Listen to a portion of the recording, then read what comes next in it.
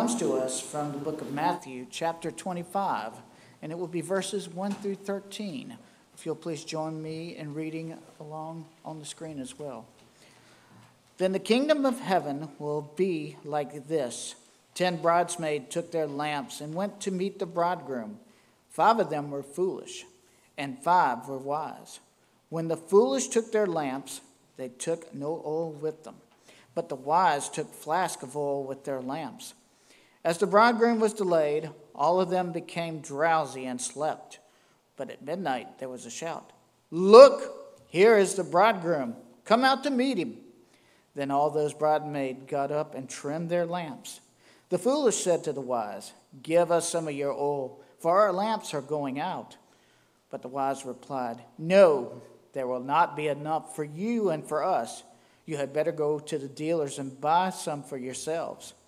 And while they were out to buy it, the bridegroom came, and those who were ready went with him into the banquet, and the door was shut. Later the other bridesmaids came also, saying, "Lord, Lord, open to us." But he replied, "Truly I tell you, I do not know you. Keep awake therefore, for you know neither the day nor the hour." This is the word of God for the people of God. Thanks be to God. Lord, you have prepared us in song and in prayer and in praise to hear these words. May they affect our lives as you lead them straight to our hearts, we pray. In Jesus' name, amen. Have you ever said thank you for your service? Is that all you owe a veteran? I ask that as a serious question this morning. The freedom to worship. We owe them for that. The freedom to speak our minds. We owe them for that. Peace. They fight for the peace of others and come home so often with so little of it in their own lives, in our own lives. We owe them honor and respect every day. It's been read so often, but it is still true. It is the veteran, not the preacher, who has given us freedom of religion. It is the veteran, not the reporter, who has given us freedom of the press. It is the veteran, not the poet, who has given us freedom of speech. It is the veteran, not the campus organizer, who has given us freedom of assembly. It is the veteran, not the lawyer, who has given us the right to a fair trial. It is the veteran, not the politician, who has given us the right to vote. It is the veteran who salutes the flag, who loves country more than self.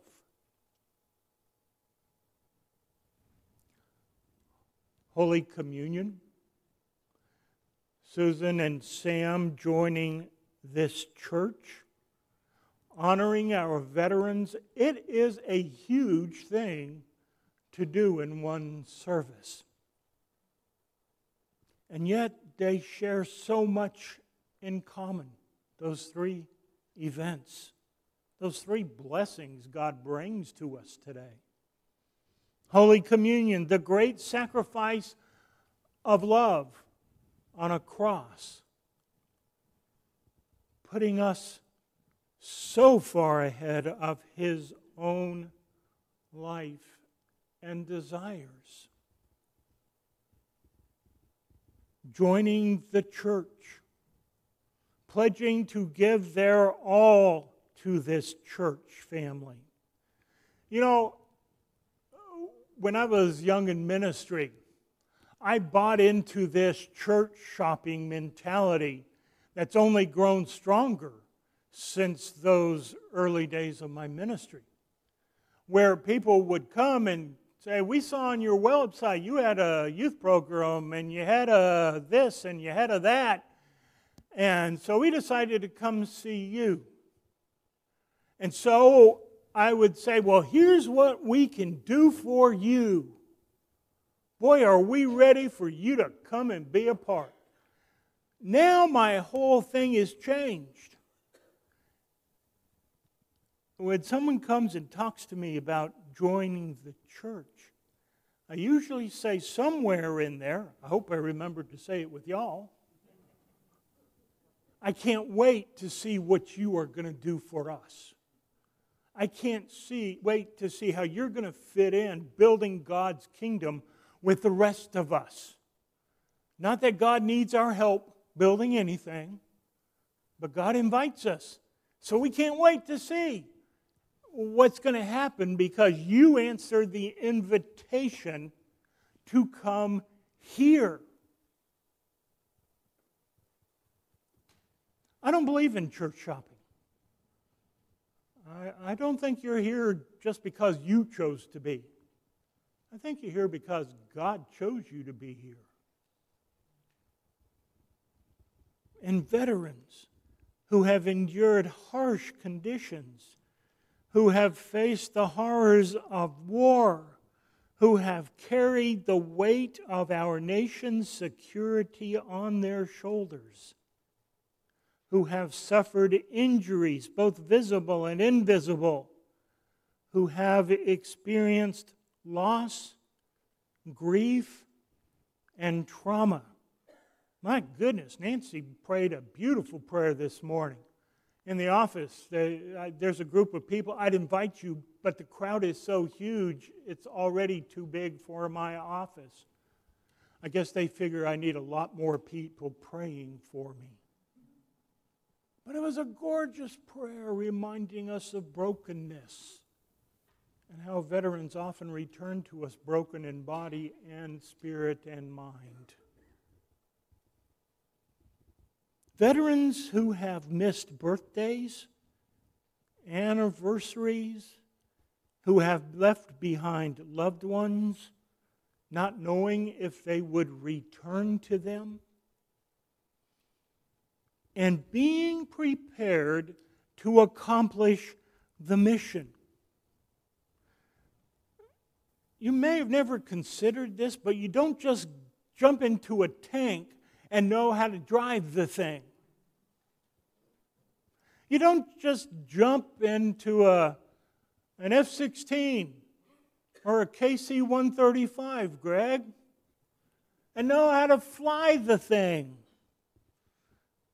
Harry did not jump on a submarine and know how to use all the equipment on there. Or a troop carrier. 10 maidens are waiting. 5 are prepared. They have extra oil. 5 are not prepared. 5 get the door slammed in their faces. Such a nice little Christian story, isn't it? And yet, God is about truth. And there is truth here for us. 5 join the party thrown by the bridegroom. We are the bridegrooms. I always get scared when Audrey comes up here to give her children's sermon. I'm always afraid I'm going to say, so that's what those verses meant. You know, I think I'm going to have to rewrite my entire sermon. But we were on the same page today. We prepare as God's people for that glorious day. We prepare with Bible study and prayer and acts of service. Did you know we prepare by eating together? Oh, surely y'all knew this at this church. How important fellowship is to the life of a Christian family. I mean, eating breakfast is more than eating breakfast. when you're doing it in a church. Whenever we offer ourselves in service, whenever we offer love and compassion, both inside the doors and outside the doors, whenever we provide homeless men a place to stay during the winter, when we support families with school supplies or provide generously to Epworth Children's Home, we are lighting a lamp that shines brightly as we wait upon the arrival of our bridegroom. I expect the Lord to return, and the Lord expects us to be working when He does, doing His business. The work of lighting lamps of service that shine brightly in the darkness, like our vets and their years of acts of service, like Susan and Sam and the years of acts of service yet to be. Thank you, veterans. I know the depth of your service, and I appreciate you very, very much. Thank you, church, for lighting lamps of love and service. But especially thank you, God, for not sparing your own Son in your great love for us. Amen. I invite you to turn to Insert B, the Great Thanksgiving.